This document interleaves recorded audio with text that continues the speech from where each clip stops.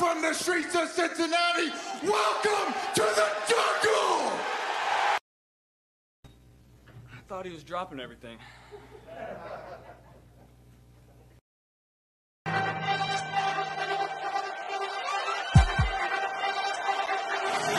Let's go.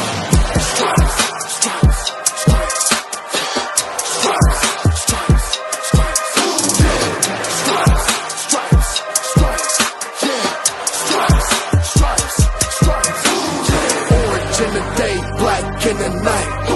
Stripes in our veins, sparks gonna fly. The beast is awake, orange, black and white. Cause when the jungle come alive, who day we ignite and Cincinnati, we gon' rise and in the jungle we unite and drippin' orange and black and white. All day when we fight, live and die in these stripes. Wake up the beast, every day is a feast. Time to bust it off the leash. In the jungle drippin' heat, tigers strike the city streets. East side stand up, west side stand up. If you reppin' who that, time to put your hands up. Bingo stripes, we in it. New day, new age, yeah, we get it. Cincinnati jungle fitted. Who they in our house, we win it. Orange and black and white, we build it. Earn our stripes, you know we kill it. Bleed our colors, jungle drippin'. Nasty, natty, yeah, we live it. Lit the crowd, get the city loud. Yeah, we feastin' now. Fit the bounce, make the city howl. Now we beastin' now. Thunder through the tunnel, from the sideline to the huddle. Stripes we tatted on the jungle when we flex that who they muscle on them. Stripes, Cincinnati, we gon' rise and in the jungle we unite and drippin' orange and black and white. All day when we fight, live and die in these stripes. Stripes. Now who gotta move like it on? Stripes. Now who wanna move closing on? Stripes. Now who wanna move on? If you got stripes and you let the city know you rock 'em, yeah we got 'em, yeah we fought 'em. Like that black and orange upon 'em, bingo bought 'em, never stopping till the beast and know 'em. Who they rockin' with the diamond stripes, flossin' on the ring. Cincinnati, she's our queen, we gon' show the world who king. Orange in the day, black in the night. Stripes in our veins, sparks gonna fly. The beast is awake, orange, black and white. Cause when the jungle come alive, who day we ignite and Cincinnati, we gon' rise and in the jungle we unite and drippin' orange and black and white. All day when we fight, live and die in these stripes. Now who gotta move like it on? Now who wanna move cause it on? Now who wanna move on? All day when we fight, live and die in these stripes. Hey guys, what's going on? Welcome to the show. This is Sports with Strawberry Ice. I'm your host, the Iceman, Jeff Trunapole. And as always, I bring you sports from a West Side point of view right here in the great city of Cincinnati, Ohio, home. The undefeated Bengals, the undefeated Bearcats, and hopefully the playoff-bound Cincinnati Reds. We'll find out that here in about 2 weeks. Now, do me a favor. If you found the show, hit that like and subscribe button. Smash that thumbs up. I'm up to 1,362 subscribers. That's awesome. I appreciate every single one of you guys. Now, if you're watching on Facebook or if you're watching on Twitter, do me a favor, and you have not subscribed to the show, go to the YouTube channel, Sports with Strawberry Ice. Hit the subscription button, hit the bell for the notification. I would greatly appreciate it, and every time I go live, you'll be notified. Also, exclusively in the YouTube channel, I'm doing the Super Chat, so if you'd like to support what I'm doing, you can give me a Super Chat, and I'll pop it up as soon as I can. Now, I'm coming to you live from the Ice Cave, and the Ice Cave is brought to you by T Properties. T Properties, quality housing for quality people. Check out their website at www.tpropertiesllc.com for all your rental property management needs and your rental needs. All right, guys. Okay, we made it through week one. The Bengals won. They're still not getting any respect. They moved up in SI's power rankings by 1 spot. Woo. That's okay. We got to earn our respect. That's all right. We'll get it. Bearcats have a huge game coming up this Saturday versus Indiana. Number 8 team in the country is going to IU to take on the Hoosiers. I hope we fill that stadium up with red and black. That would be awesome. Fun week. Got the Reds taking on the Pirates tonight. So I figured I'd invite somebody new on the show. And he's from Back Row Cincinnati. They do the Jungle Journal and the Back Row podcast. None other than Josh Miller. Josh, what's going on, brother? What's going on, Jeff? How you doing, man? I'm so excited. I'm talking over you. I got no idea when to talk. My God, the Bengals are 1-0. The Bearcats are 2-0. Number 8 in the country. Number 1 in the state of Ohio. I'm all over the place, man. I'm so excited. Yeah, all right. They are the highest ranked college football team in the state of Ohio. Just like to say that, just to throw that out there. But I know you actually were at the Bearcat football game, weren't you? I thought I saw you guys tweet out something about you guys should come to the tailgate. Were you guys there? Oh yeah, absolutely. We have our own tailgate set up. It's like a big tradition in my family ever since my brother went to UC. Now I just graduated from UC, so we're finally like in tailgating. We weren't able to do it last year, so we try to invite everybody. We try to get everybody there. And one of the greatest things that now that the Stripe Squad is doing is that they're having Stripe Squad members go out there. So it's a marriage between the Bearcats and the Bengals. So anytime that you're out there, Jeff, come on, man. We make a ton of food. The beer's going. We got beer pong. We got flip cup. We got everything you want in a tailgate. Sounds fun to me, man. I actually ended up going to the Bearcat game Saturday. I didn't think I was going to get tickets. I tried. But then the Republic of Cincinnati tweeted out free tickets, and I jumped on it. So I showed up, but I didn't get there till like the second quarter because they tweeted out like, right at kickoff.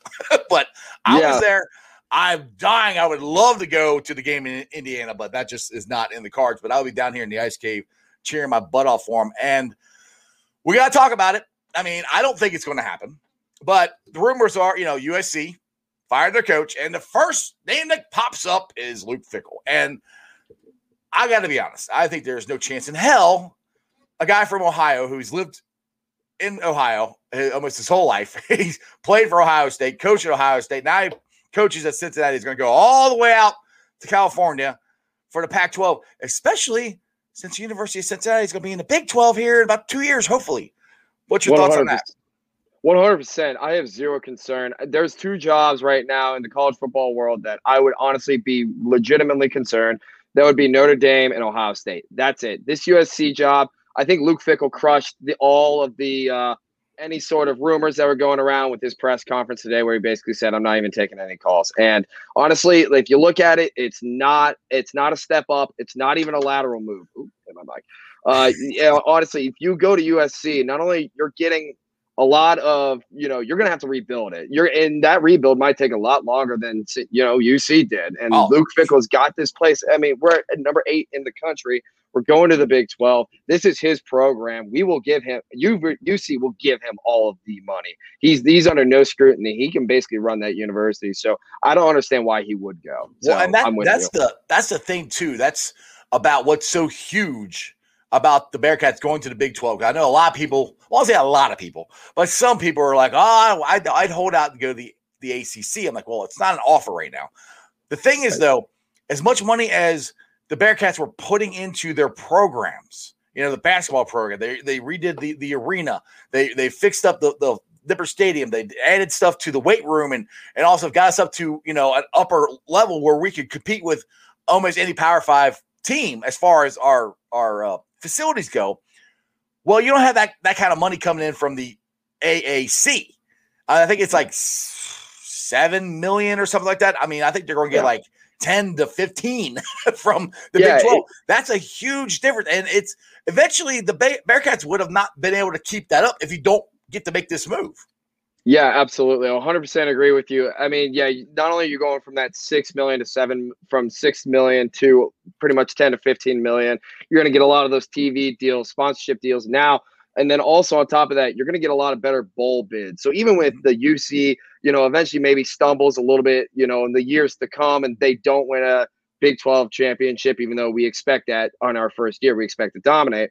But our bowl tie-ins are going to be a lot better. We're not going to be going to the freaking Birmingham Bowl where we're Boston College is trying to get out of it, right? Yeah, Boston College is trying to get out of it, and it's so anybody saying that this is a lateral move, I just don't understand how that makes any sense. We're going from playing Tulsa to Baylor. We're going from playing Tulane to playing Oklahoma State. Like, it's just so much different. Yeah, I mean, they're probably. I'm not trying to talk bad, but I mean, the worst team probably in the Big 12 in football is Kansas. Yeah, I mean, right. that's I mean, which they haven't been very good, but that's that's not the worst team. I mean, that's higher than the worst team in the American. And that's not even. We haven't begun to talk about the basketball. I mean, the basketball is going to be my God. legit. Now, that's what Yeah. we're like. Football, I agree with you. I think we should go in there and we should have a smooth transition and compete. Hopefully dominate. I don't know about that. We'll see. But I think we'll definitely be able to compete in the Big 12 as far as football goes. Basketball, with Wes Miller being his first year, he's going to have to step up his recruiting big time to go from the American to arguably the best basketball conference around in the Big 12. Absolutely. And I think that was one of the big key factors into going into hiring Wes Miller, is because they really do like him as a recruiter. They like him as a player's coach. I mean, that is one thing that John Brandon really, really suffered at. And that's one thing that, honestly, if you go back to Mick Cronin, I honestly think that he didn't do a great job of is recruiting. And I think Wes Miller is going to get these guys now. I mean, obviously, now you have the Big 12 logo on your jersey. You're going to get a lot more of these guys. I mean, here's an example. Jackson Hayes, who's in the NBA right now, he played right down the street, and Mick Cronin didn't even talk to him. And so I think Wes Miller is going to be up for that challenge, and I think he is going to be ready to go, and he's going to be ready for to step into that Big 12 role and get the recruiting going. But I 100% agree with you. He's going to have to step it up. Yeah, exactly. When you had this logo above your school, that makes a big difference. I mean, it does. It just because let's just look at it this way. Go back to football again.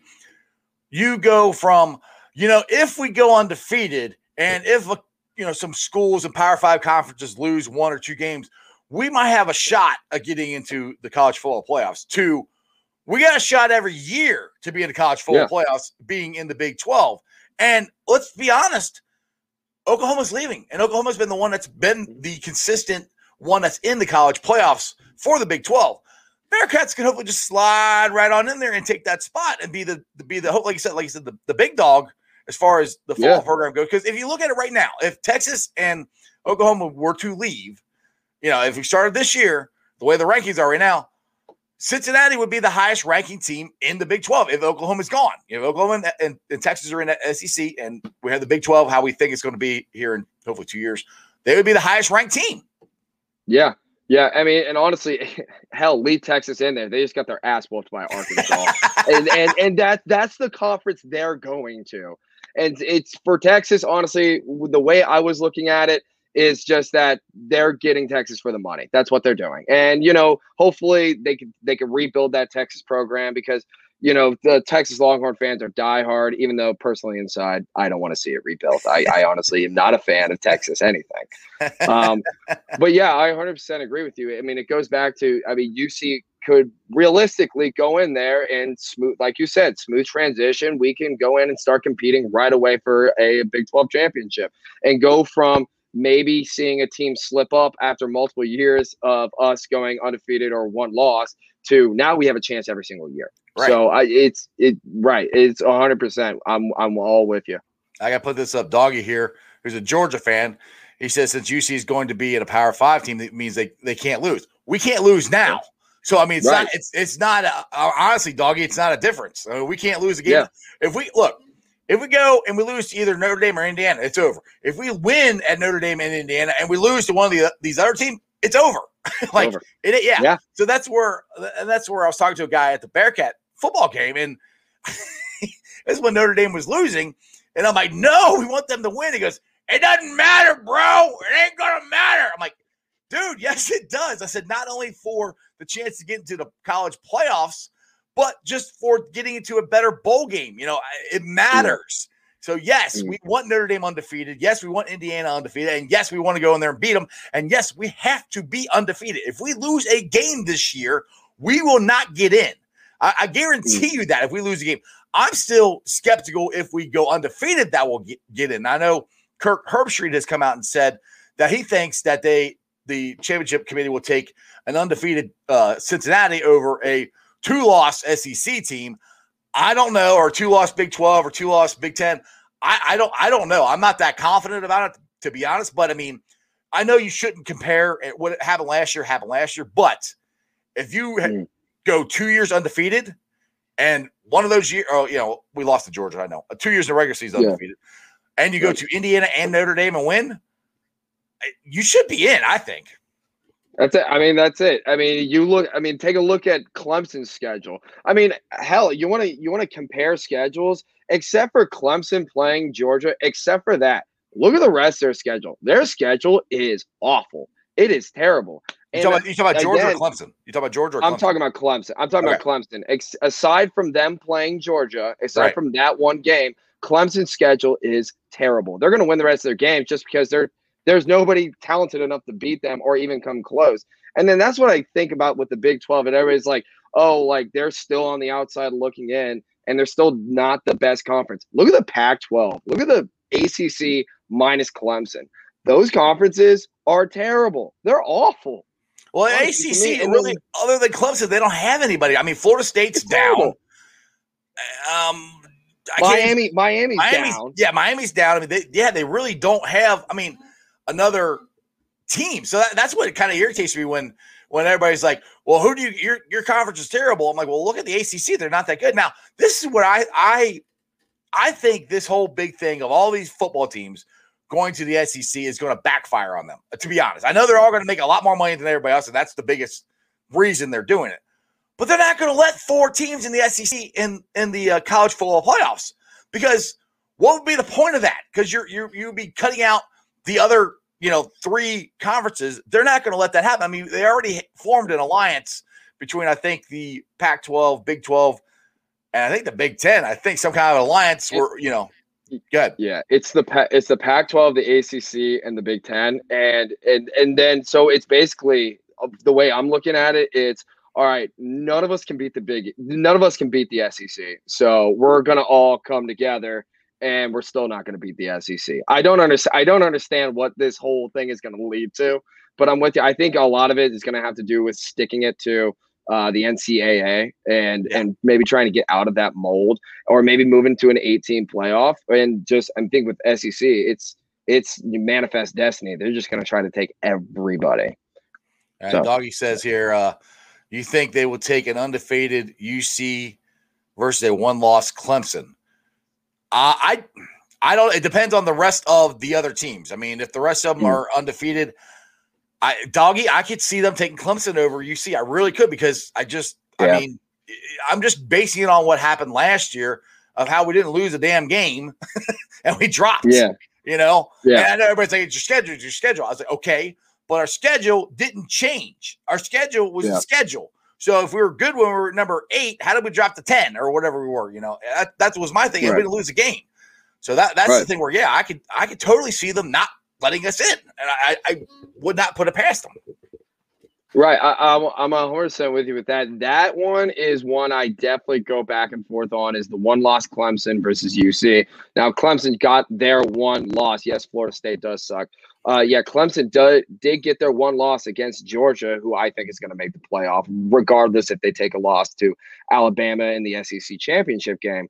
But again, I think personally, as the committee's got to look at it, they got to look, if they want to go for complete fairness, they want to go schedule by schedule, and you got to look at who is actually playing the tougher teams. UC is still playing the tougher schedule before Clemson is, without a doubt. Clemson's going to play a Florida State team that just lost to Jacksonville State. Terrible. Yep. They're going to play a Louisville team that is abysmal.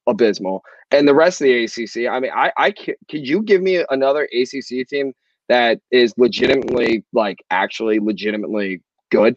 Not really. No. I mean, not off the top of my head. No. Yeah. So, but I mean, I don't think it'd be fair, but I can totally see the committee doing it. I could totally see them leaving us out. Now, I'll give the comment here. Tommy said about UC competing in the Big 12. He said TCU competed for a Big 12 championship in their first year of the conference. UC could do the same. So, yeah, I honestly think we do have a shot of doing that. Arrow says, he's a Buckeye fan, and he's right. Buckeyes cannot lose another game, but not looking promising. Our D is rough. At least I have UC still. Yeah, that Ohio State game, and my normal co-host, which if he'd ever have to stop working so much, Jeremy D, is a huge Ohio State fan, and he was going ballistic, dude. And I kept telling him, just calm down. They'll come back, I think. And they got within, a touchdown. And then, dude, they just went down the field on Ohio State through that defense like Swiss cheese. Yeah. And I love Kerry Combs. I mean, but he's got to step his game up, man. That Ohio State D looked awful. Yeah. and I think, Oregon's legit, but it looked awful. Good. Yeah. No, 100%. I think this is going to be Ohio State. This is going to be Ryan Day's down year. This is it. I see he's got a 19-year-old that's starting quarterback. That's already tough enough. I mean, Minnesota, their star player, their running back, got injured early in the game. And I mean, if he's still in the game goes all the way down to the final minute, but as in Minnesota versus Ohio State. And then you saw the defense get shredded by Oregon, who honestly, personally, I don't think it's going to be that good. I think they're going to be a 2-loss team by the end of the year. I think Ohio State, they're still so much better still have so much better athletes than everybody else in the Big Ten. That's just Ohio State versus the Big Ten. Oh yeah, Ohio State is the best team in the Big Ten. I mean, it's been Ten, like that. Bar none. Not even close. Yeah, bar none. I mean, I give Ohio State. I mean, Ohio. They're an Ohio team, so I do root, and people give me crap for it all the time. You're a UC fan. You root for Ohio State. I do. I root for Ohio State. I mean, I am going to give you crap for that. That one I am. I'm not against it. You're from Ohio. I'm going to root for your team. Now, if you play my Bearcats, I'm definitely rooting my ass off against you. But I mean, the Ohio State is definitely the king of the Big Ten right now. I mean, the only one that's kind of close to him, I think, is Penn State, Wisconsin, maybe a little bit, but athlete wise, no. No, absolutely not. I think that a lot of that has to do with Ryan Day's style of recruiting and his style of play. And I can respect it because it wins games. It is what it is. I think personally, Ohio State's just going to try to out-athlete everybody. They're going to throw it to the receivers in space, and they're just going to let them go, and they're going to let them make a play. That's why they have that running quarterback style of offense. They're going to let that running quarterback just take off. Now, Justin Fields, I do think, is a little bit of an exception, and then they usually play stout defense. However, now this year, though, I CJ Stroud, he's a 19-year-old quarterback. I don't think he's ready to go. I don't think he looked that terrible. He looked great, but I mean, they were. If they had any kind of defense, they were in the game. I mean, they were only down like twice. They were only down by a touchdown, but the defense was just awful. I mean, Oregon was going through them like a hot knife through butter. I mean, it wasn't funny. Yeah. Right. No, 100%. Yeah. The definitely the Achilles heel of that defense is going to be that linebacking core and that secondary. Their D line's still one of the top in the country, without a doubt. But I mean, that's just going to kill them. And I do think this is the year that the committee's going to have to make a decision on Ohio State, because I think they might leave them out, especially if they take one more loss. They're definitely out. I don't see how they. I don't see how. Yeah, I'll say if they get another loss, I don't see how they could. I don't. If they take another loss, I don't see how they can put them in. They're not going to play anybody else. Right. So, all right. So the chat here is blown up about Jesse Bates, which I do want to bring this up, and this is actually what I. That's not it. I want to bring up Jesse Bates. What I want to say is we need to try to, and I always try to be a positive spin on it, and I think the Bengals are making a mistake by not signing him. Oh, sure. I think all it's going to do is cost them more money. And again, I'll give Anthony Cosenza all the credit in the world for this, because he's the one that brought it up, and he's right, that the Bengals historically don't pay guards and they don't pay safeties. That's just the way they've always operated. This is one of the last, I think, walls that they need to break down to get this done. Now, Jesse Bates, if you tag him next year, he's going to be top 5. They're most likely asking for this. Pretty much the same thing that Jamal Anderson got from Seattle. Yeah. That's where you're at. I mean, that's the market. I mean, he is, if not the best safety in the league, he's at least, I know they don't rank him there, and that's what's going against him, the PFF, and he didn't make a Pro Bowl, and that's what's going against him. If he had done all that, I think the Bengals would have signed him. They would have had no leg to stand on. But the way he's played, I mean, he was responsible for ripping the ball out Sunday to make it a play. Yeah. To save the game. He's just going to make more money as long as he stays healthy. Yeah, I'm with you on that. I definitely agree with that. But here's my one thing about the Jesse Bates situation. The Bengals do not historically sign the safeties, and they don't historically sign guards to long term. But the one thing they do, though, is they sign their star players long term. They did that really good with Carlos Dunlap, did it with Geno Atkins, did it with Andy Dalton, AJ Green. The list does kind of keep going on and on a little bit for that. I think personally, I don't think this Jesse Bates contract negotiation is entirely the Bengals' fault. I do think that there is rift from Jesse Bates' agent. Because at the end of the day, it's a two-way street. Not only do the Bengals have to give him an offer, they have to agree on the offer. And there could be a lot kind of like what's going on, what happened with TJ Watt in Pittsburgh. And I do agree with you. I think that the longer that this keeps going and Jesse keeps playing the way he is, the more money he's going to get. But my problem is that what if he gets injured this year and it could be within the next 3 or 4 games, his stock's going to go way, way down. Well, you say that, and I know it's a totally different position, but Dak Prescott got injured and he still got paid. So I think that depends on the injury and stuff like that. But knock on wood, we don't want him to get injured at all. Now, I got picking my wood right. Right, exactly. I got to bring this up because Blackthorn has brought this up before. And he saw an article suggesting the Ravens are paying close attention to JB3's contract. You really want him to play there? No, I don't want him to play there. And the thing no. And the thing is, he's not going anywhere. At least this year and next year. They worst case scenario, they could tag him for 2 years. So he's a Bengal for at least the next 3 years. That's the worst case scenario. I said this, in training camp. I thought they would sign him before the season. I'm shocked that they haven't. What I would like to do, and not the next home game, because next home game is the Ring of Honor, and we're going to be celebrating Ken Riley and Ken Anderson. But we need to do like a Jesse Bates love fest. And this is not – I don't want it to be a Bengals – we're against the Bengals office or anything. They're being cheap. I don't want that. It's just the fans showing support for Jesse Bates. I want everybody to wear the 30 numbers to him and, get the hashtag out. We love JB3. Try to get that out there to show the Bengals that – because they are listening to us. I mean, look what they've done. They've done so far with the Ring of Honor and everything else they've been doing. They are listening to their fan base, but you can't be calling them cheap. You can't, you got to be nice about it. Just do the JB3, we love JB3 hashtag and get that out there as much as we can to try to say, we really want you to sign him. Yeah. Yeah, 100%. And trust me, we don't want to see Jesse Bates go anywhere anytime soon. I personally, I think this deal is going to get done. I think that I really do. I have full faith in the Bengals to get it done. They've shown that they have changed. They're spending money in the offseason on defense. They did it last year. They did it this year. And I think they're going to get the Jesse Bates deal done.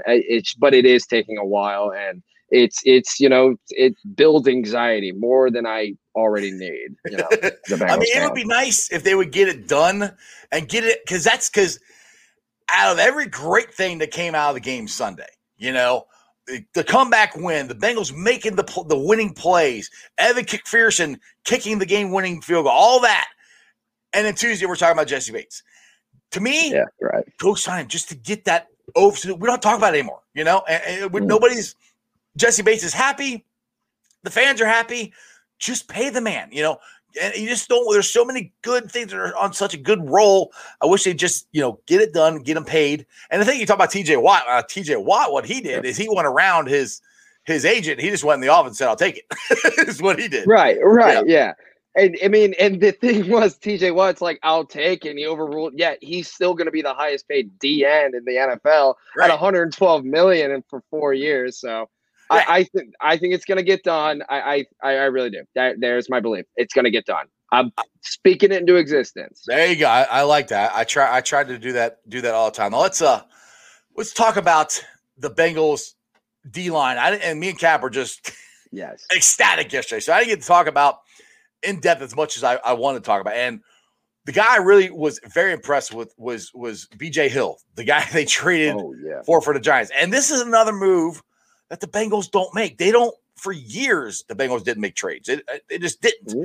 Not only did they trade a first-round pick in Billy Price, they traded him for a defensive player who came in and made an immediate impact. Immediately. He had a sack in his first game. Yeah, absolutely. I mean, and not only that, the pressure the entire game was something we haven't seen in probably 5 or 6 years. My gosh, they were in Kirk Cousins' face the entire time. You can tell BJ Hill, again, immediately making that impact. You can tell Sam Hubbard was looking really good. Trey Hendrickson was. I mean, this defensive line it is really, really good. And like you said, like this is something that the Bengals don't usually do, is a move that late with sending Billy Price over to the Giants for BJ Hill. And 100%, and Gary's right. It was a great trade. It was a phenomenal trade. We got rid of somebody that we're, he wasn't going to be here after this teamer at best. Yeah. Right. He wasn't even going to be here anyway. Yeah. They might have cut him. I mean, because that's what they did to Michael Jordan. So they might have cut him. Who knows? Yeah. So, I mean, the other guy that made a huge impact, and I am so happy for him, is Larry Ogunjobi. Dude was a beast. Beast mode. It was so much fun watching just the pressure. And this is where I've talked about on the show. We had that rotation. And I always talk about the outside, which we don't have as much of a rotation as I'd hoped we would because of Joseph Ossai's injury. But that rotation on the inside is awesome. We got studs in there. And Josh Tupou didn't play last year. He showed up. Yeah. He was. I mean, just the pass rush is just so much better. And that is one thing that I really harped on over the offseason on my podcast and my tweets, is that it's just our pass rush needs to be better. If we want to go anywhere with this defense, that's where it's got to start. And you saw it on Sunday. This defensive line manhandled the Vikings offensive line. The game was close. It wasn't really that close. Personally, from the game that I saw, I don't think it was that close. Honestly, we dominated that game. If Zach Taylor, if he calls a better play, or if Joe Mixon doesn't slip, and we convert that fourth down, this game's a freaking blowout. Okay, yeah, and that's where guys that work today were like, "Well, they almost gave that one away." I was like, "Yeah, I hate that," because I'm like, we dominated that game. Yes, that changed the momentum, and yes, I think Zach even said he should have did a different play. I still want that guy. I want that coach to go for it. I watched Marvin Lewis for 12 years, however long he was here, 13 years. Never go for it. And did you be a Bearcat fan? Remember, I don't know how young you are, but you remember Brian Kelly? Oh my God! Oh yeah. How young am I? How young do you think I am? I'm pretty damn old, so I don't know. But Brian you're Kelly, not. What, 21, 22? Oh, me? Hell no, I'm 46. Yeah, you. Oh, get out of here. Yeah, get out of here. But Brian Kelly would always go for it. And he's the first coach of a team that I rooted for would always go for it. And I freaking love that about him. And that's what I like about Zach. And Zach, on the hear that podcast, Growling, not Daynard, Jay Morrison. And I wish I would have wrote the stat down. He had a stat of how many times that Zach has gone for it over his 3-year career. I think he's like fifth all time of acting, or fourth all time of acting coaches of going for it on fourth down. And that's awesome. And like I said, it's just like the thing with Luke Fickell last year. If he makes it, we beat Georgia. The game's over. It's like, but everyone's like, you should have thrown it. I hate that. Don't come after the fact and say that. I know a lot of people are like, during the game, are like, we should have just punted it or kicked it or whatever. So go back to Zach, but I'll take the guy going for it in fourth down over the guy who won't. Yeah, 100%. I'm with you. I honestly really wish that you were going to not agree with me so that we can have a little back and forth. But I'm with you. Yeah. Maybe a different play call. I don't like that he gave it to Joe Mixon 7 yards in the backfield. I don't like that. I do like his mentality. We're gonna go for it. We're gonna let him hang. And we're going to go out there and we're going to try to do everything we can to win the game.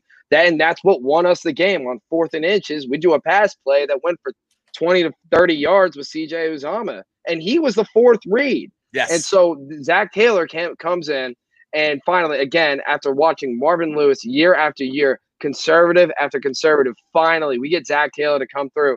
And what does he do? He just goes for it. Now, again, the play call, don't like it. I'd rather just have Joe Burrow sneak it. But, I mean, I'll go back to a quote that Luke Fickell said, chance favors the aggressor. And you know what? That's going to win you. That's going to win you more games than it is not. Exactly. And I'd rather go down swinging. Than constantly be punting the ball away just for the freaking Steelers to come back at the very end because you didn't score enough points and you didn't take enough chances.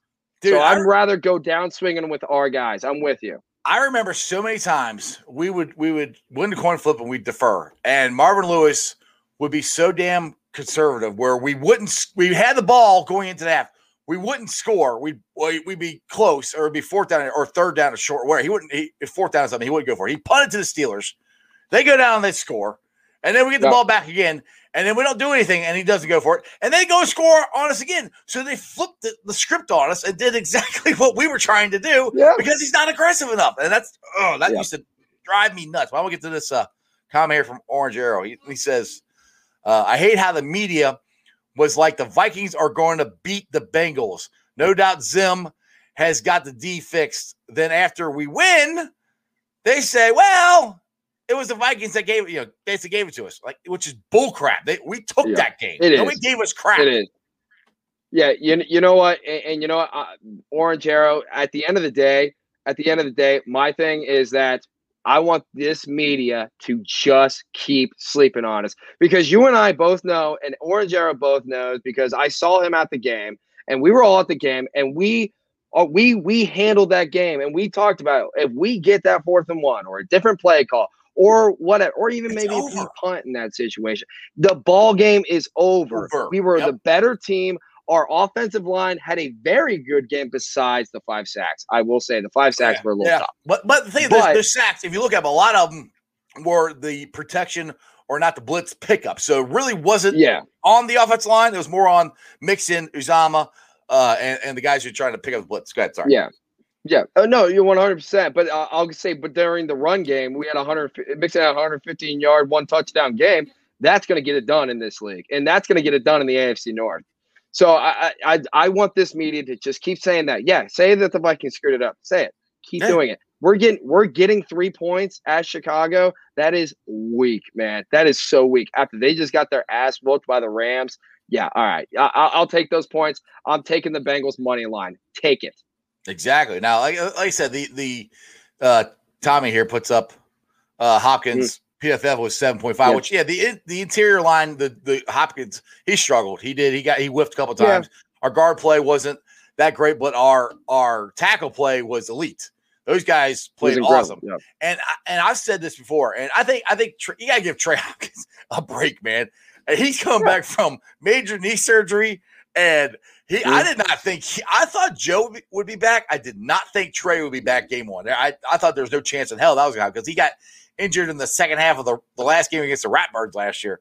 So you got to kind of give him a little bit of a break. But this is kind of what I'm thinking. I think that by the bye week, coming out of the bye week, that we have that Jackson Carman or Deontay Smith or both could be our starting guards. And the thing is, if those 2 young studs get it, and as athletic as they are, if they get it, and Frank Pollock has coached them up enough where he can put them in there and they play to their potential, I think we go from a okay middle defense to a very good, or not defense, okay to middle offensive line to a very good offensive line with those 2 studs in there, as long as they're ready, because they have the athletic ability to do what we want them to do. So our offensive line could go from average to pretty good in about a week or a couple weeks. We'll see what happens though. Yeah, I'm with you. And here's the thing that a lot of people are saying about Jackson Carman is that people are saying he came out of shape. And he probably did, because he was coming off of an injury. One thing I will say about him, I don't think it's because of his work ethic. From all of the training camps that I've seen and all of the training camp reports that I've seen have all said that Jackson Carman's out there doing extra work, extra reps, working with Frank Pollock. I don't think it's going to be his work ethic. I do think he is going to eventually get into that group, because it looks like this and then we talked about it, just the culture of the Bengals organization has completely flipped. And it does feel like that, he's going to be a part of that culture, and he's going to figure it out, and he'll be the starting guard eventually. And he's going to play like this second round pick that we took. Well, that's the thing is they drafted him to do that. The one that is surprising them is Deontay Smith. And that's where I think there's a chance that both of them could be, by the end of the year, could be our starting guards. I really do think that. And everybody's like, okay, well, what do we do next year with Riley Reef? I'm like, sign him. I mean, sign him. Look at Whitworth. He's still playing. These guys, it's not the 1970s, not the 1980s. These guys take care of their body. And if they still got the heart and desire and drive to play, and they still can play at a high level, sign him. He's not a left tackle. Yeah. He's a right tackle. Sign him. Yeah, and Riley Reef has reiterated over and over again. He doesn't have to be the left tackle. He doesn't have to be the biggest, best part of this offensive line. As long as he's there and he's contributing, that's good enough for him. And you know what? Again, like you said, as an organization, years ago when Andrew Whitworth left, we looked at him and we said he can't play anymore. Well, now that dude was just on a Super Bowl team a couple years ago, and he's definitely a surefire Hall of Famer, I think. Absolutely. So I think with Riley Reef, I hope that they don't make the same mistake. However, let's see how the season goes. He had a great game on Sunday. Let's see if he can keep that going. Yeah, exactly. Now, got some stuff going on in the chat talking about Eli Apple, and I am a little concerned about him and how he performed on Sunday. And Trey Waynes is most likely, according to Zach Taylor, press conference yesterday, is most likely out again. So just a disappointing contract. Man. My God, that one stings, man. Yeah, that one. That's what happens sometimes. It's not, and people want to get on Trey. It's not his fault. I mean, your body breaks down. I mean, it's not even the same hamstring. It's not the same one he hurt before. He rehabbed that one, got it better, and then the week before the season starts, he pulls the other one. It's like, sheezel. But Eli Apple, he's got to step up a little more because, I mean, the play, I can't remember, was it to Jefferson or to the other one, where it was the outside play. And he caught it, and all he had to do is shove him out of bounds, and he couldn't even do that. That's got to tighten up. But and this is one thing I'll give Lou credit for. Cheetah Bay was shadowing Justin Jefferson. He followed him. That's not a Bengals defense. Our corners used to stay on their side. He followed him around. I think he did pretty good against it. Justin Jefferson didn't have much of a game against the Bengals. No, absolutely. And the thing is, with Eli Apple is he's not a starting cornerback. He's not. That's just who he is. We didn't sign him to start either. That's the thing. Right. We didn't sign him to start. We signed him to be a backup. Now he's put into a position where he has to start. Now he's got to step up in terms of scheme fit. He's got to step up in terms of technique, but there is going to be a significant talent gap. Now the pressure is going to be put on Lou Anarumo. Can Lou put Eli Apple in a position to succeed to a point that the Bengals could win the game, or they could be a pretty stellar defense with Eli Apple out on the field? I think on Sunday they did just that. I think that two of the Vikings scores were because the Bengals were in a bad field position and they were in a bad spot. Right. But I think they did that. I think Eli Apple is. I think it's just there is a talent gap between him and everybody else. It is what it is. So now the pressure's on Lou Anarumo. Yeah, I mean, I wouldn't mind. See, I know Darius Phillips did a lot of punt returning, which I'm all for, and he did a lot of different stuff on the defense. I wouldn't mind if Eli Apple struggles again, putting Darius Phillips out there. Let's see what he can do, because that's it. He can make plays, you know? Yeah, absolutely. And one of the things that I think that they can use to help Eli Apple is to keep him fresh. So you keep that rotation of Eli Apple, then you go Darius Phillips, then back, and then back, and then back, and then – I mean, then you talk about, like, can they get into a rhythm? But that's one way that Eli Apple can get a leg up on everybody else is keeping him fresh. Exactly. Exactly. Yeah. So good. No, go ahead. So it just goes back to it's just going to fall on the defensive staff and the coaching staff to figure that out. Yeah. Exactly. And let's see here. And this is another good point. Marvin here says we have weapons we haven't even used yet. A lot. Chris Evans, Uzama, Uzama, etc. Love the depth. I hope they keep everyone rotating, keeping the opportunity on our opponents on their toes and our team healthy. Yeah, and that's the I don't even I don't remember. Yep. Did Chris Evans even see the field? I don't even remember seeing him out there, to be honest.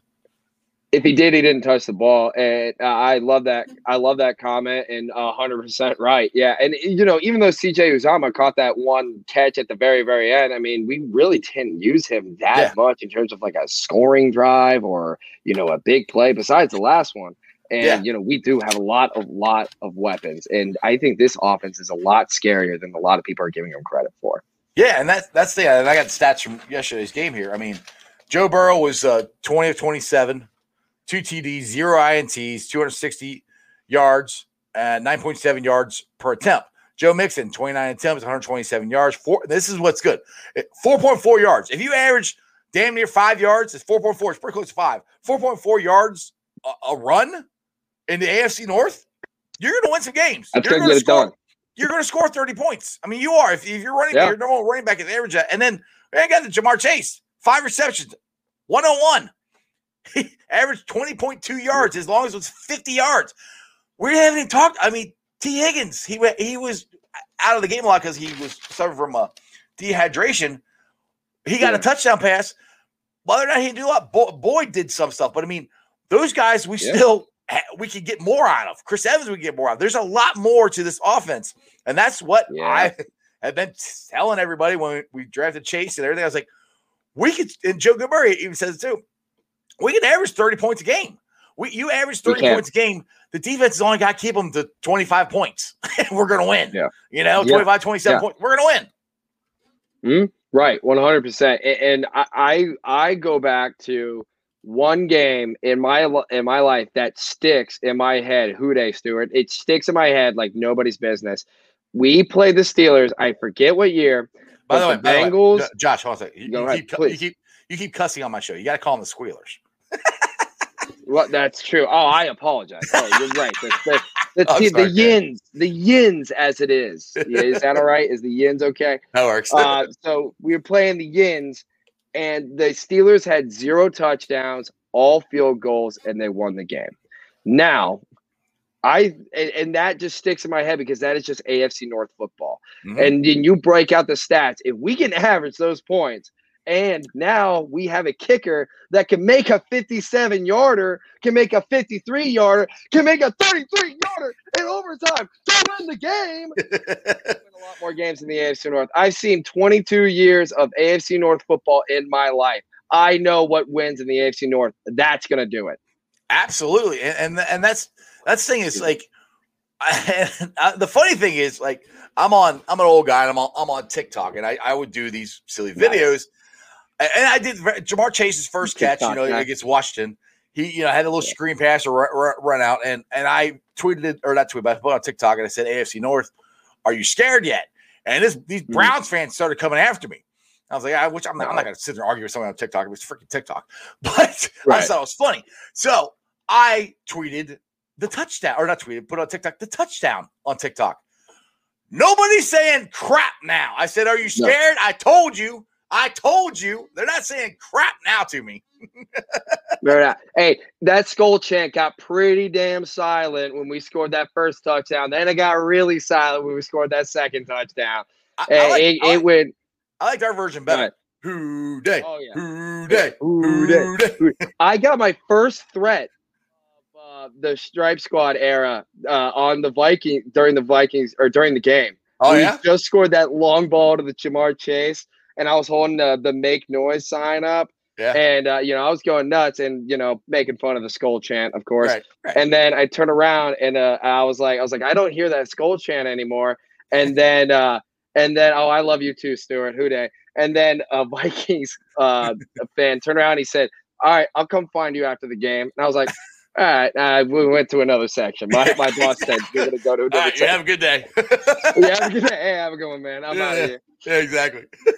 Actually, I had a Vikings fan sitting next to me. He's actually sitting next to my dad, and he was actually a good dude. I mean, he was drunk off his ass, but he was a good dude. I mean, it was fine, and I didn't. Well, it kind of helped that my dad was there. He was talking to my dad more than me, so that kind of helped a lot. Now, Crown's got another good point for another weapon is Tate. Oh, I don't even know if he saw the field. I mean, there's so many freaking weapons on this team. Yeah, no, the Crown Apple kid. That's a great, observation. He was on the field a couple of times, but he didn't get any targets. And that is going to be a guy that on third down and in the red zone, he is going to be an absolute dog. And thank you, Tommy. I love you too. Appreciate it. Houday. But Auden Tate is going to be an absolute dog, and he's going to be a great in the red zone. And I think personally, they should start maybe working him in a little bit at tight end, maybe hiding him behind CJ.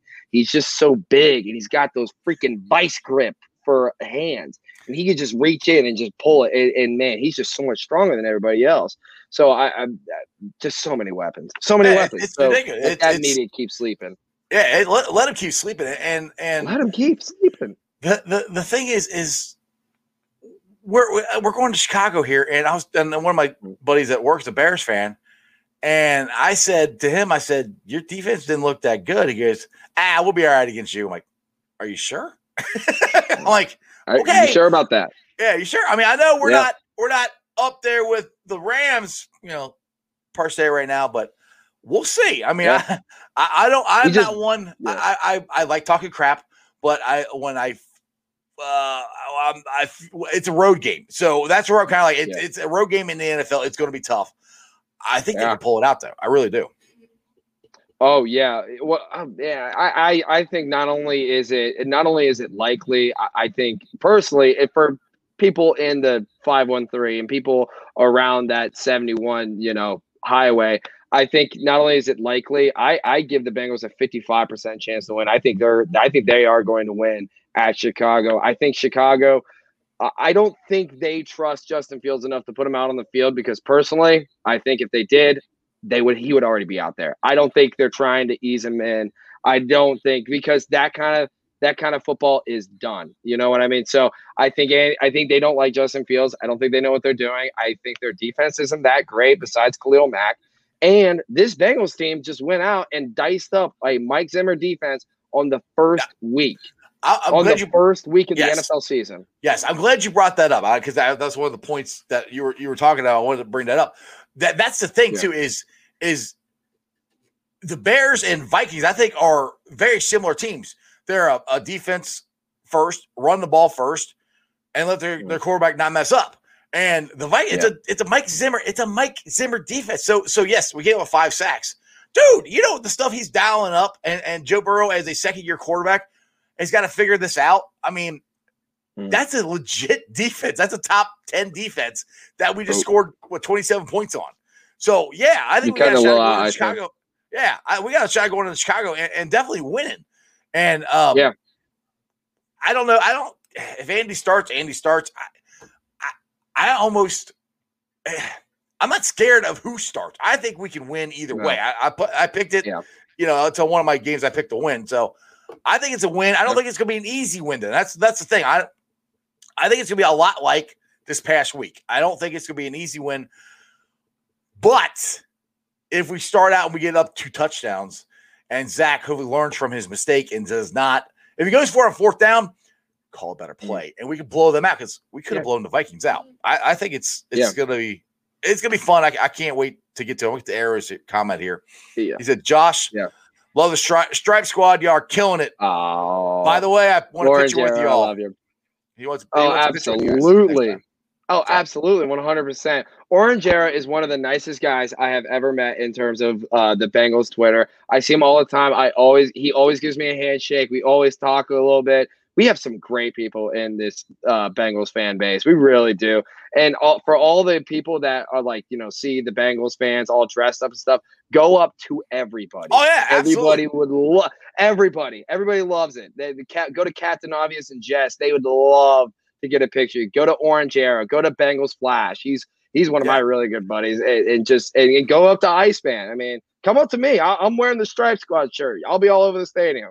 Absolutely. I mean, and that's the cool thing is all the hype that's going on with this team. And I'll put this out there again real quick, because for people who did not see it, this is what this isn't my idea. It's multiple Bengals Twitter fans have had this idea, and I made the shirt, put the Kens in the hall. I wore that Sunday. I'm going to wear it again to the next home game against Jacksonville. I want to fill the stadium up. And I'm kind of I'll be honest, I'm kind of disappointed that it's not sold out yet. I mean, let's be honest here. We all wanted a Ring of Honor. We all wanted them to honor our Super Bowl teams, our legends. This is what they're doing. Why is this game not sold out? And if you're going to the game, wear 13, wear 14, wear something, wear a sign, or you have a sign say, put the Kens in. We need to let the National Football Hall of Fame know and stay on them that these two need to be in the Hall of Fame. And so that's why I want everybody to get there and try to wear 13 or 14 to the Ring of Honor game.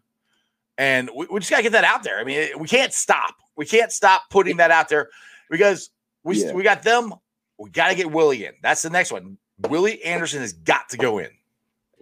It is an actual travesty that Ken Riley is not in, Ken Anderson isn't in, and Willie Anderson isn't in. It is a legitimate, actual travesty.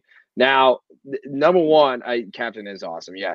Number one, for the longest time, the excuse was the front office isn't putting a good enough product on the field. Well, now they are. Who Dey, by the way, Marvin. But now they are. They've spent money twice, 2 years in a row. They remade the defense. They have a franchise quarterback. They have a franchise running back. They got a franchise kicker.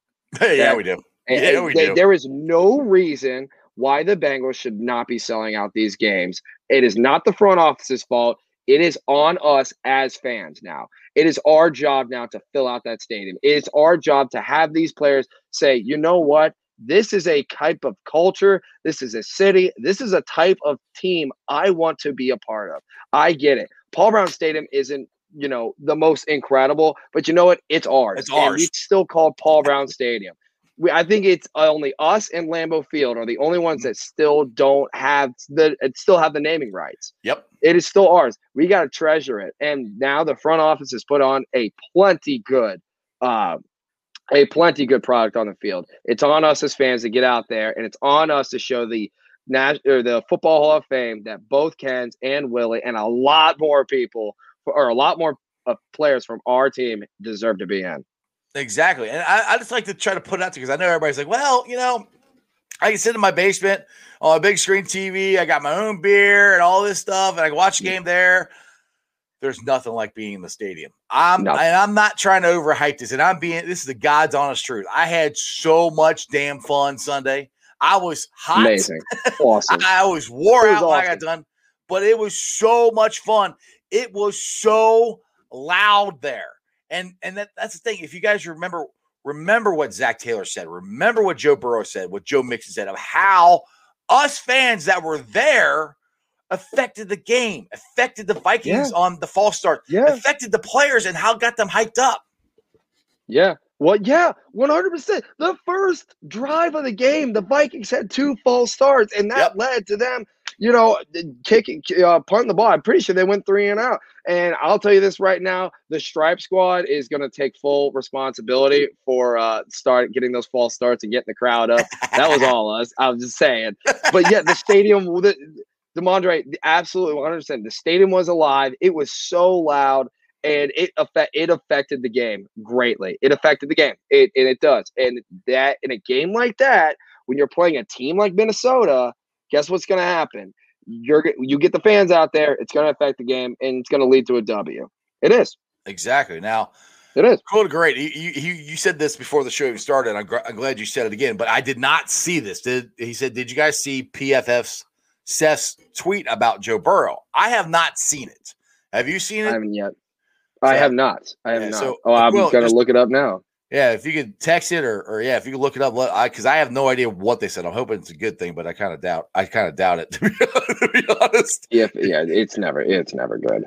Let's see here. Chris says, I love the direction that the franchise and the fan base is heading. Who Dey? Exactly. And that's like, come be a part of it. Who Dey, Chris? Who Dey? Come be a part of it. It's fun. Like I said, when Chase got that touchdown, I was hugging people. Me and Arrow were hugging. The guys behind me was hugging. I mean, it was – I'm not kidding. At the end of the game, I had a guy walk up or walk down the stairs, and I got to leave. And this guy looked at me, and we just stared at him. It's like, come here. Well, I don't even know who the guy was, but just gave him a big old hug. Yeah. It was awesome. Hugging everybody. Yeah. It's all okay. I just saw the tweet, and I'm just going to spend a little bit of time on it. Hey, right back at you, Jeff. I just saw it. So it said, does it bode well for the Bengals that Burrow played his worst game in 2 years and they still won? Or is Burrow bad now? My heart won't be able to handle the latter. I will say this.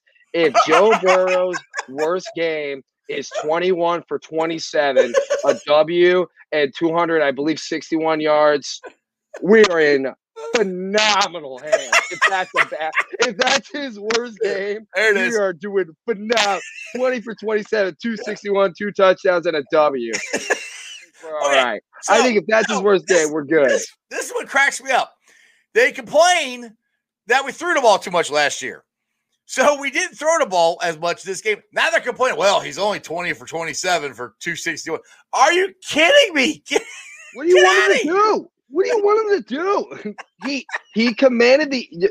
I can't do it. I can't do it with him. I can't do it with him anymore. And you know what? I'm not gonna lie. PFF, I did apply for them, and they did not give me the job. So maybe after seeing some of these tweets, maybe it was the right call, because I don't know what the hell that was. His worst. His worst. Okay. All right. Worst. His worst game. All right. Let's see. I have a question. Did he or did he not just come back from a torn ACL and a torn MCL and come back for the very first game? I mean, did that just happen? You know, and I think so. And a lot of the national media said he wasn't going to do that, but that's his worst game. After it's his first game he's played in 19 months or however long it was. I think it was in November. I'm not very good at math. So, yeah, I'll take it. If that's his worst game, I'll take it because we're doing great. We're doing great, man. If that's his worst game that we're gonna see, we're doing great. We're doing awesome. Oh my God! And I agree with Rob here. He said Burrow's a top 5 quarterback. I agree with that. I've been saying that this whole time, and that's why when the schedule first came out. And I made my predictions. I usually kind of look at it. And I just make my predictions, and whatever I predict is what I predict. I stick with it. I said 11-5, and people were going nuts. I put it on Twitter like 11-5. Man, you really got that orange Kool-Aid. I said, "Nah, man, I got the orange sunglasses on." So it's just like put them on here without knocking my bubble heads over. Put them on. Put them on. Yes, put them on. The Bengals are here. You should be scared. Because if that's Joe Burrow's worst game, we got something for you. It's going to be good. It's going to be real good. Oh, feels good to be alive, doesn't it, Iceman? Exactly. Oh, my goodness. All right, man, it's about 6:30. I think we're going to roll on out of here. Tell everybody about your podcast, where to follow you, all that stuff there, Josh. Awesome. Hey, guys, thank you so much for listening. The comments were great. Love to hear from you. You can listen to me, the Back Row Cincinnati Bengals podcast. I can't even think of my own podcast. Back Row Cincinnati Bengals sports podcast. Find it pretty much everywhere that you can find podcasts. The Apple Podcast is a little odd. I tweet it out every time. You can follow me at Back Row Bengals. Go check out my blogs on www.backrowbengalsblog.com. I think that's what it is. And then I work for the Stripe Squad, which is basically a fan engagement group that the Bengals just started. I'll be wearing the orange shirts. I'll be there at every single home game. Please come up, talk to me. Give me a shout, give me a hug, give me a high five, talk to me. I love it. So it was great to talk to everybody. Thank you guys so much. And I'm gonna go walk my dog. That's exactly what I'm gonna go do. All right, Josh, man. We'll definitely have to do this again sometime. This is a lot of fun. And man. Good. I was gonna say, yeah, definitely. When the Bearcats start, getting deep into the season, and then basketball starts, and then Big 12 starts, let's run it back, Iceman, run it back. I have to hit you up if I get to the Bearcat tailgate. Hopefully I get to go to another game here this year, and I'll get tickets sooner so I can go roam around the gridiron there, as they call it. Yeah. Oh, yeah. Absolutely. We're over at Sigma Plot 61. My mom makes a hell of a Skyline chili. You gotta get down there. You gotta be sold. Skyline chili. I'm there, brother. That's all you need. And then, one more thing. The Back Row Bengals podcast just reached 1,000 followers on Twitter last night. Hey! Right.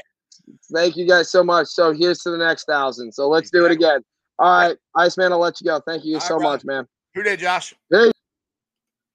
All right, that was cool. I hope you guys enjoyed that. Josh brought a lot of energy, a lot of fun. And go check him out. Check out his podcast. Check out him at the Stripe Squad at every Bengals home game. Gotta get a drink of water. He talked for an hour. Get a little thirsty. Let me get to the Facebook groups that let me live stream, and I appreciate every single one of this. single one of them, I should say. Houday Nation, Bengals Nation, Houday Legion, Cincinnati Reds, riding third, heading for home, Bearcat Country, Ohio State Bucknuts, the Ice Bar, and then you can follow me on all my social media platforms, all under Sports with Strawberry Ice. I'm on Facebook, Instagram, Twitter, TikTok. TikTok is at Iceman90. Twitter handle is at Jeff A. Trunipple. And actually, I am at 1,000 followers on every platform except TikTok now. So that is that is awesome. I cannot believe 1,000 people, over 1,000 people follow me on all those, like I said, except TikTok. I'll be pulling up the sound later on tonight, putting it up on the podcast. So if you missed any of it and you don't want to sit there and watch it, just want to listen to it while you're working out or at work, in the car, whatever, check it out. It's on BeanPod, Apple, iTunes, Spotify, Stitcher, Google Play, pretty much wherever you get your podcasts. I am there. Make sure you like it, rate it, download it, review it, give me a 5-star review, make a comment so more Cincinnati fans, Bengal fans, Bearcat fans can find the podcast. I would greatly appreciate it. YouTubers, 1,362 subscribers. That is awesome. I appreciate every single one of you guys. And like I always say, if it wasn't for the first one, I wouldn't have 1,362. So I appreciate all the support you guys have given me. Whew, this was a fun show, man. This has been a fun couple of days here. I can't wait till tomorrow. And as Brian Pillman likes to say, remember one thing and one thing only. Also, Jeremy Dimebag Dean always says this too. And that is, from the streets of Cincinnati, welcome to the jungle! you don't live in Cleveland, you live in Cincinnati, so act like it. And Joe Burrow's got some comments. I thought he was dropping everything. That's weird. I thought Jamar was dropping everything too. Oh, wait, he wasn't. He was destroying you. Oh, my goodness. This is going to be such a fun year. And other than that, that's just sports, baby. See ya!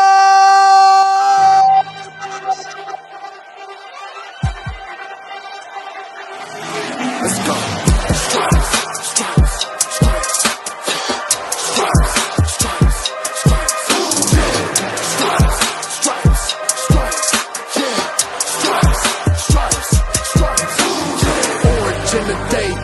In the night, stripes in our veins, sparks gonna fly. The beast is awake, orange, black, and white. Cause when the jungle come alive, Houday, we ignite in Cincinnati, we gon' rise in the jungle, we unite in dripping orange and black and white. Houday, when we fight, live and die in these stripes. Wake up the beast, every game day is a feast. Time to bust it off the leash. In the jungle, dripping heat. Tigers stripe the city streets. East side, stand up. West side, stand up. If you reppin' Houday, time to put your hands up. Bengal stripes, we in it. New day, new age, yeah, we get it. Cincinnati jungle fitted. Houday in our house, we win it. Orange and black and white, we build it. Earn our stripes, you know we kill it. Bleed our colors, jungle dripping. Nasty, natty, yeah, we live it. Lit the crowd, get the city loud. Yeah, we feasting now. Fit the bounce, make the city howl. Now we beastin' now. Thunder through the tunnel, from the sideline to the huddle. Stripes we tatted on the jungle when we flex that Houday muscle on them. Stripes, Cincinnati, we gon' rise in the jungle, we unite in dripping orange and black and white. Houday, when we fight, live and die in these stripes. Stripes. Now who gotta move like it on? Stripes. Now who wanna move dancing on? Stripes. Now who wanna move on? If you got stripes, then you let the city know you rock 'em. Yeah, we got 'em. Yeah, we fought 'em. Like that black and orange on bottle. Bingo bottle. Never stop it. To the beast and know. Houday rockin' with the diamond stripes. Flossin' on the ring. Cincinnati, she's our queen. We gon' show the world who king. Orange in the day, black in the night. Stripes in our veins, sparks gonna fly. The beast is awake, orange, black and white. Cause when the jungle comes